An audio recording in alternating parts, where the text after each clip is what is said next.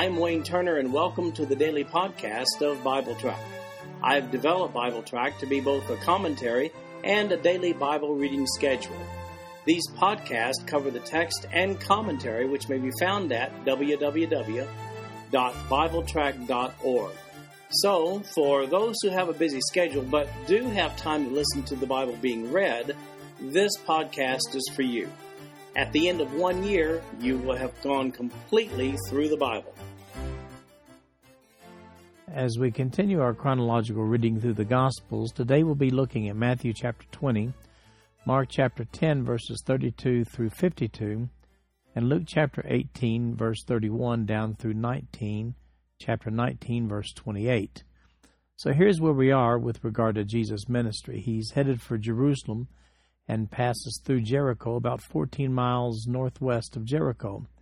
We see that in Matthew chapter 20, verse 29, Mark 10:46, and Luke 18:35. We'll look at those verses in a few moments. They're just a few days from the Passover feast, and this is the day on which Jesus will be crucified, an event that he prophesies in the passage that we'll be looking at today in Matthew chapter 20, verses 17 through 19, Mark 10:32 to 34, and Luke 18:31 to 34. Now let's read Matthew chapter 20, verses 1 through 16. Verse 1. For the kingdom of heaven is likened to a man that is an householder, which went out early in the morning to hire laborers into his vineyard. And when he had agreed with the laborers for a penny a day, he sent them into his vineyard. And he went out about the third hour, and saw others standing idle in the marketplace, and said unto them, Go ye also into the vineyard, and whatsoever is right I will give you. And they went their way. Again he went out about the 6th and 9th hour, and did likewise. And about the 11th hour he went out, and found others standing idle, and saith unto them, Why stand ye here all the day idle? They say unto him, Because no man hath hired us. He saith unto them, Go ye also into the vineyard, and whatsoever is right, that shall ye receive. So when even was come, the Lord of the vineyard saith unto his steward, Call the laborers, and give them their hire, beginning from the last unto the first. And when they came that were hired about the 11th hour, they received every man a penny. But when the first came, they supposed that they should have received more, and they likewise received every man a penny. And when they had received it, they murmured against the goodman of the house, saying, These last have wrought but 1 hour, and thou hast made them equal unto us, which have borne the burden and heat of the day. But he answered one of them and said, Friend, I do thee no wrong. Didst thou not agree with me for a penny? Take that thine is, and go thy way. I will give unto this last, even as unto thee. Is it not lawful for me to do what I will with mine own? Is thine eye evil, because I am good? So the last shall be first, and the first last, for many be called, but few chosen. Here we see that in this passage, Jesus is closing out on a theme that emerged, first of all, back in Matthew chapter 19, verses 16 through 30, regarding prominent positioning in the yet future kingdom of God. As a matter of fact, Jesus gives the parable of the hired servant in this passage. He concludes with the same words as he restates his proposition in Matthew chapter 19, verse 30. He does it here in Matthew chapter 20, verse 16, when he says, So the last shall be first, and the first last. For many be called, but few chosen. Now, in light of those two verses, it seems significant that Jesus had declared in Matthew 19:28 the following, That ye which have followed me in the regeneration, when the Son of Man shall sit on the throne of his glory, ye also shall sit upon 12 thrones, judging the 12 tribes of Israel. That, of course, is a reference to his 12 apostles. Before the earthly ministry of Jesus, they had no reason to suspect that they would ever have a position of authority in the Messianic kingdom that was yet future to them. Contrary-wise, the contemporary Jewish leaders had every reason to believe that they, in fact, would be filling those positions of authority. With that in mind, verses in chapter 19, verse 30, and chapter 20, verse 16, they fit nicely with Jesus' message. The last, meaning the 12 apostles, shall rule in the kingdom of God, the Messianic kingdom, while the first, being the contemporary Jewish leaders, they'll come in last. Now, just in case the reality of the last first and first last scenario doesn't seem quite so fair. This parable addresses the fairness of laborers contracted during different portions of the workday, yet given the same amount of wages at the conclusion of the day. While it does seem fair that the one who works the most, the greatest portion of the day, should, of course, get the greater reward, Jesus makes the point that when what has been promised is given, what more can one properly expect? His point is that people tend to spend too much time comparing their dedication and accomplishments to others rather than focusing on the reward for service promised by the Lord. Incidentally, we get a little bit of monetary exchange information here in this passage. Verse 2 tells us that the first laborers were willing to work all day for 1 penny. The Greek word there in the King James Version rendering for a penny is a denarion. That's a Roman silver coin circulated during the first century. The King James Version also sometimes translates denarion as pennyworth and sometimes pence. Based upon its usage here in this parable, we can safely assume that a common laborer in the first century was willing to work for 1 denarion per 1 12-hour day. Then we have the crosses prophesied by Jesus in the next section of Scripture, which is Matthew chapter 20, verses 17 through 19, Mark chapter 10, verses 32 to 34, and Luke chapter 18, verses 31 through 34. First, Matthew chapter 20, verse 17. And Jesus, going up to Jerusalem, took the 12 disciples apart in the way, and said unto them, Behold, we go up to Jerusalem, and the Son of Man shall be betrayed unto the chief priests and unto the scribes, and they shall condemn him to death, and shall deliver him to the Gentiles to mock and to scourge and to crucify him, and the third day he shall rise again. Now Mark chapter 10, verse 32 through 34, the same occasion. And they were in the way going to Jerusalem, and Jesus went before them, and they were amazed, and as they followed, they were afraid. And he took again the 12 and began to tell them what things should happen unto them, saying, Behold, we go up to Jerusalem, and the Son of Man shall be delivered unto the chief priests and unto the scribes, and they shall condemn him to death, and shall deliver him to the Gentiles. And they shall mock him, and shall scourge him, and shall spit upon him, and shall kill him, and the third day he shall rise again. Now from Luke's perspective, in Luke chapter 18, verses 31 through 34. Then he took unto him the 12, and said unto them, Behold, we go up to Jerusalem, and all things that are written by the prophets concerning the Son of Man shall be accomplished. For he shall be delivered unto the Gentiles, and shall be mocked, and spitefully entreated, and spitted on, and they shall scourge him, and put him to death, and the third day he shall rise again. And they understood none of these things, and his saying was hid from them, neither knew they the things which were spoken. All right, so first, before the establishment of the kingdom of God on earth, the Messiah must suffer, as Isaiah had said.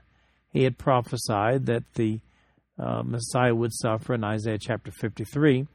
And Daniel prophesied that he'd be cut off in Daniel chapter 9, verses 24 to 27. Well, Jesus outlines his imminent crucifixion to the disciples as they prepare to go into Jerusalem for the last Passover. This Passover feast will be different. Jesus will be crucified as our Passover lamb on the very day of the feast, the day that they ordinarily slay the Passover lamb. These verses put the discipleship's comments of the preceding verse in clear focus. If you're to follow Jesus as his disciple at this point, it will be to the death. Notice the specifics of Jesus' prophecy here regarding his crucifixion. Not only did he prophesy that he would be crucified, the Greek word there, starao, means to execute on a cross. Not only did he prophesy the execution on the cross, but he also prophesied that he'd be mocked, scourged, and spit upon. But then, finally, resurrected in 3 days. So you see, the disciples just really couldn't say that Jesus didn't warn them, could they? He gave them a full overview of what was in store for them just a few days out. Now we see that James and John have an agent in the next section of Scripture. We'll be reading it from 2 of the Gospels, Matthew chapter 20, verses 20 to 28, and Mark chapter 10, verses 35 to 45. Now first, Matthew chapter 20, beginning with verse 20. Then came to him the mother of Zebedee's children with her sons, worshipping him and desiring a certain thing of him. And he said unto her, What wilt thou? She saith unto him, Grant that these my 2 sons may sit, the one on thy right hand, and the other on the left, in thy kingdom. But Jesus answered and said, Ye know not what ye ask. Are ye able to drink of the cup that I shall drink of, and to be baptized with the baptism that I am baptized with? They say unto him, We are able. And he saith unto them, Ye shall indeed drink of my cup, and be baptized with the baptism that I am baptized with, but to sit on my right hand and on my left is not mine to give, but it shall be given to them for whom it is prepared of my Father. And when the 10 heard it, they were moved with indignation against the 2 brethren. But Jesus called them and said unto them, Ye know that the princes of the Gentiles exercise dominion over them, and they that are great exercise great authority upon them. But it shall not be so among you, but whosoever will be great among you, let him be your minister, and whosoever will be chief among you, let him be your servant. Even as the Son of Man came not to be ministered unto, but to minister, and to give his life a ransom for many. Now the same occasion in Mark chapter 10, verses 35 through 45. And James and John, the sons of Zebedee, come unto him, saying, Master, we would that thou shouldest do for us whatsoever we shall desire. And he said unto them, What would ye that I should do for you? They say unto him, Grant unto us that we may sit, one on thy right hand, and the other on thy left hand, in thy glory. But Jesus said unto them, Ye know not what ye ask. Can ye drink of the cup I drink of, and be baptized with the baptism that I am baptized with? And they said unto him, We can. And Jesus said unto them, Ye shall indeed drink of the cup that I drink of, and with the baptism that I am baptized with all shall ye be baptized. But to sit on my right hand and on my left hand is not mine to give, but it shall be given to them for whom it is prepared. And when the 10 heard it, they began to be much displeased with James and John. But Jesus called them to him and said unto them, You know that they which are accounted to rule over the Gentiles exercise lordship over them, and the great ones exercise authority upon them. But so shall it not be among you, but whosoever will be the great among you shall be your minister, and whosoever you will be the chiefest shall be servant of all. For even the Son of Man came not to be ministered unto, but to minister and to give his life a ransom for many. So, what do the disciples glean from the comments that have been just heard indicating that the end is imminent? Well, they clearly understand it's a kingdom of God on earth proposition, and they think it's at hand, near.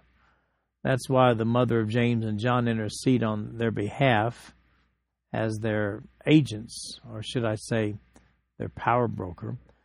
The fact that Mark doesn't mention that they utilize the services of their mother as their agent is incidental to the event.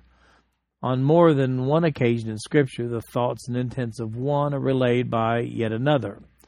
In this passage, their mother serves as their mouthpiece, so to speak, but the desires for these leadership roles are their very own.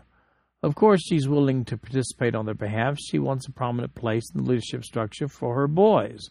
I mean, what a mom. We see in Matthew chapter 20, verse 22, that she made this request in their presence.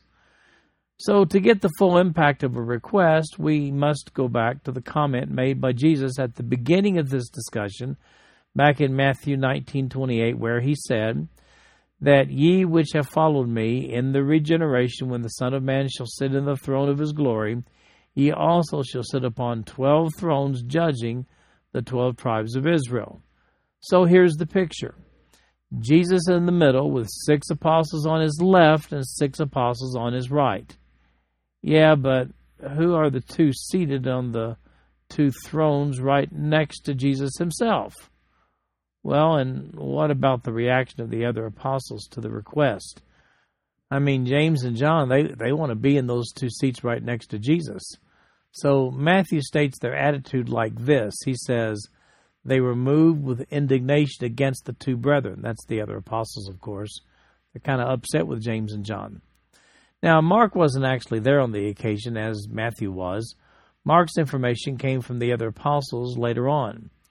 He puts it more gently when he says of them, they began to be much displeased with James and John. Well, that's the way Mark describes it, talking about the other apostles. Oh, well, any way you say it, the request wasn't at all well received with the other apostles. Jesus uses this opportunity to teach a valuable lesson. Here's that lesson. A leader must first be a servant. Now, both Matthew and Mark convey the words of Jesus on this occasion as follows. The Son of Man came not to be ministered unto, but to minister and to give his life a ransom for many. As I said, a valid leader must first be a good servant. Now, please allow me to put a contemporary face on Jesus' reply in this passage. One of the problems, as I see it, in churches today is a struggle to acquire leadership positions in local churches. Well, that causes friction and it injects politics into the assembly of God's people. Jesus is establishing a clear precedent here when he declares that leadership positions should follow clear demonstrations of actual personal ministry. But here's the problem. People who don't minister to other believers as the natural process of their daily routine are just not going to suddenly become those ministers when they are officially given a leadership position. In other words, in churches today, many people hold formal leadership titles within the local church who aren't really ministers at all. This creates a political environment, but not a very good ministry environment. Then we have in the next section of Scripture, recorded by all three of the Gospel writers, the Synoptic Gospel writers, the healing of two blind men.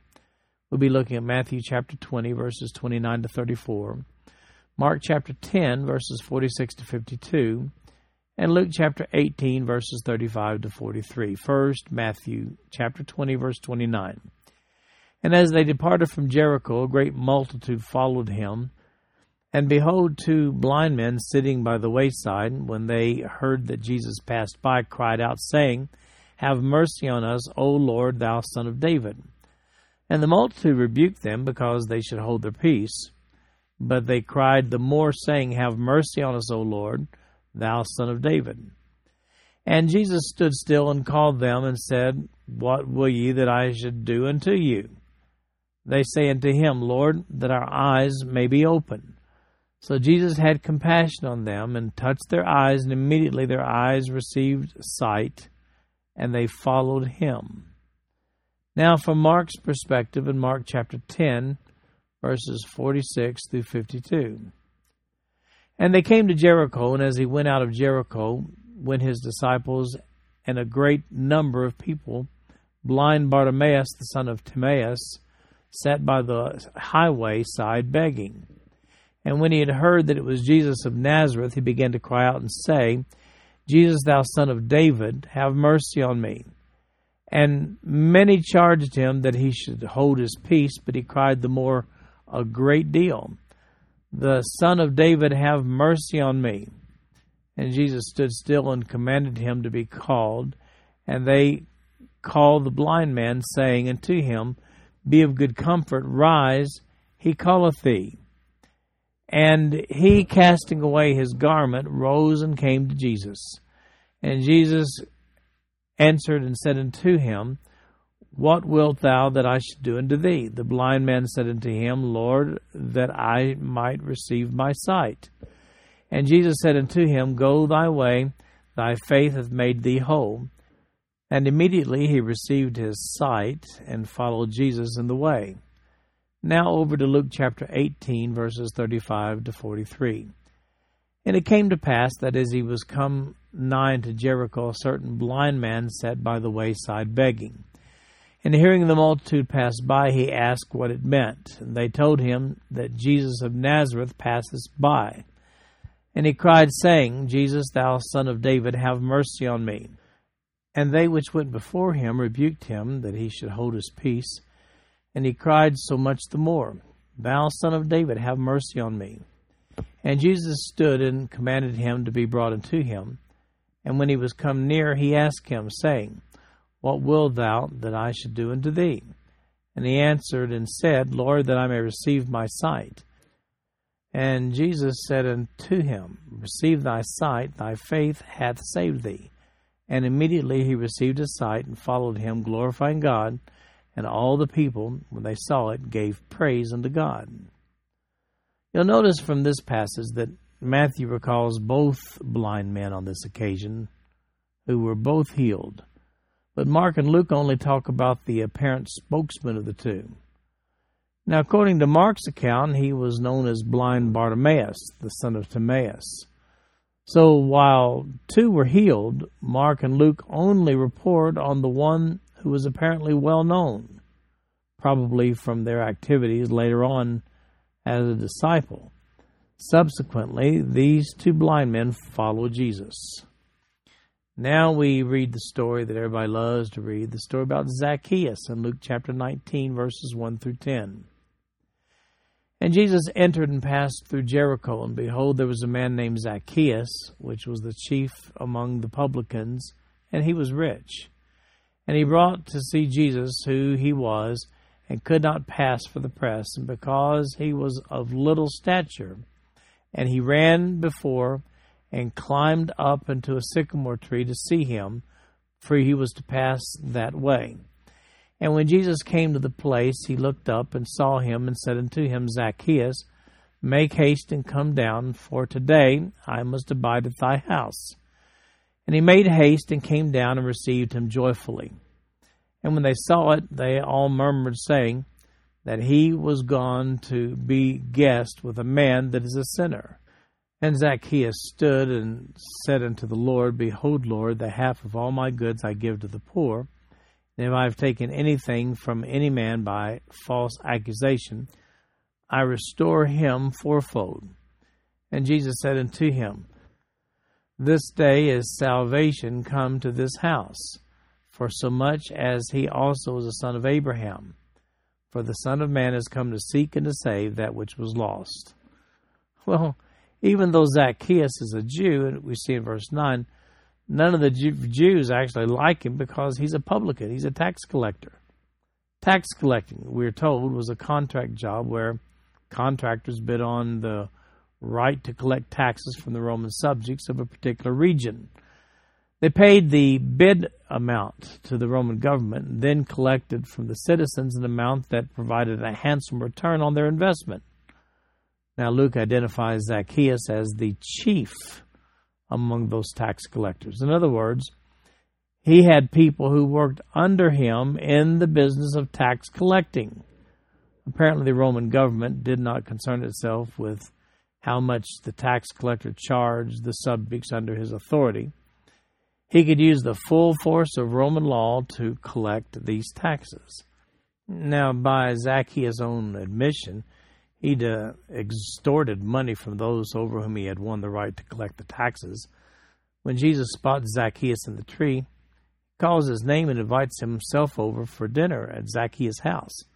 Well, Zacchaeus naturally is overwhelmed with emotion at this acceptance by someone as prominent as Jesus. So instantly he promises restitution to those that he's done the wrong to. And Jesus subsequently identifies Zacchaeus positively when he says, This day is salvation come to this house. Jesus obviously knew what was in Zacchaeus' heart. Those influential Jews, though, standing around, they aren't happy. As far as they're concerned, Zacchaeus is not redeemable. He's just a sinner. He's an old publican. Make any attempt whatsoever to redeem him in their minds was strictly out of the question. Moreover, any association with Zacchaeus by a righteous man would have been considered completely unacceptable. That attitude toward Zacchaeus by those who were offended, well, that sets up the next parable with verse 10 when it says, For the Son of Man has come to seek and to save that which was lost. So you see, Zacchaeus was lost until Jesus found him.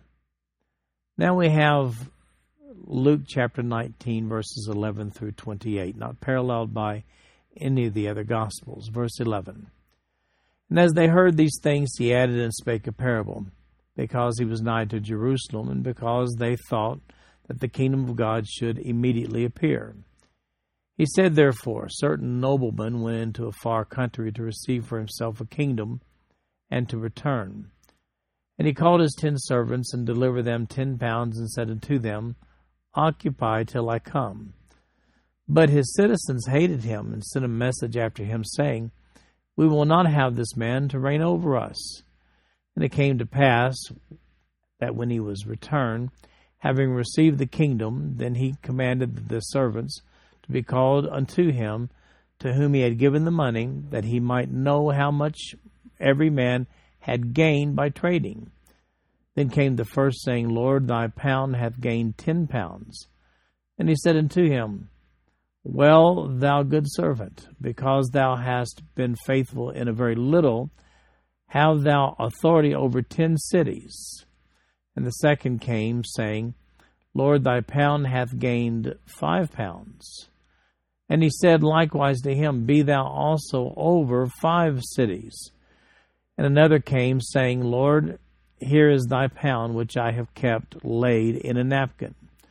For I feared thee, because thou art an austere man, that thou takest of that which thou layest not down, and reapest that thou didst not sow. And he saith unto him, Out of thine own mouth will I judge thee, thou wicked servant. Thou knewest that I was an austere man, taking up that I had not laid down, and reaping that I did not sow. Wherefore then gavest not thou my money into the bank, that at my coming I might have required mine own with usury? And he said unto them that stood by, Take from the pound, and give it to him that hath 10 pounds. And they said unto him, Lord, he hath 10 pounds. For I say unto you that unto every one which hath shall be given, and from him that hath not, even that he hath shall be taken away from him. But those mine enemies, which would not that I should reign over them, bring hither and slay them before me. And when he had thus spoken, he went before, ascending up to Jerusalem. Well, this parable is introduced by Jesus to add perspective to Zacchaeus, to that incident. When we read in verse 11, And as they heard these things, he added and spake a parable, because he was nigh to Jerusalem, and because they thought that the kingdom of God should immediately appear.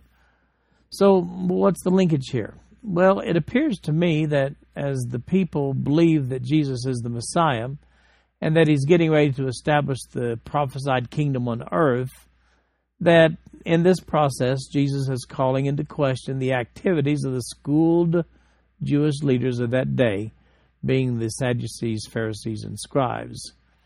They're looking for the return of the king and the kingdom to Israel. Now, you might ask, does this parable deal with this time between the first and second advent of Jesus, or does it deal with the time between the demise of Judah, which took place in 586 BC, and this day when Jesus is preparing to ride into Jerusalem as the Messiah in order to restore Israel? Well, based upon the timing of this parable with the story of Zacchaeus, I believe that Jesus is pointing out that the Jewish leaders of the day were making no attempt to win people to their version of righteousness. Instead, they flaunted their righteousness before the common Jew, as though they themselves were members of an exclusive club. Now, I believe this parable is an indictment against their selfish activities that led up to that day. They had taken the gift entrusted to their care, being knowledge of the Word, and they refused to use it to bring people to God. Not only so, they rejected Jesus, who was about the business of making a positive impact on these common Jews. Now, I'm convinced that the wicked servant of verse 22 is intended to be a reference to those Jewish leaders who did not want to invest their knowledge of God in the common Jew. Their self-righteous selfishness causes Jesus here to reject them just as they had rejected Zacchaeus. Incidentally, Jesus uses the parable again with a few minor variations to characterize those wicked Jews during the tribulation those being the ones who simply did not anticipate during the tribulation the return of the Messiah in Matthew chapter 25, verses 14 through 30. This concludes our podcast for today. I'm Wayne Turner, and if you'd like to read along with our commentary online, go to www.bibletrack.org. Thank you for listening in today. The background music for these podcasts is an original composition written by the music director of Fayette Bible Church, Paul Walker.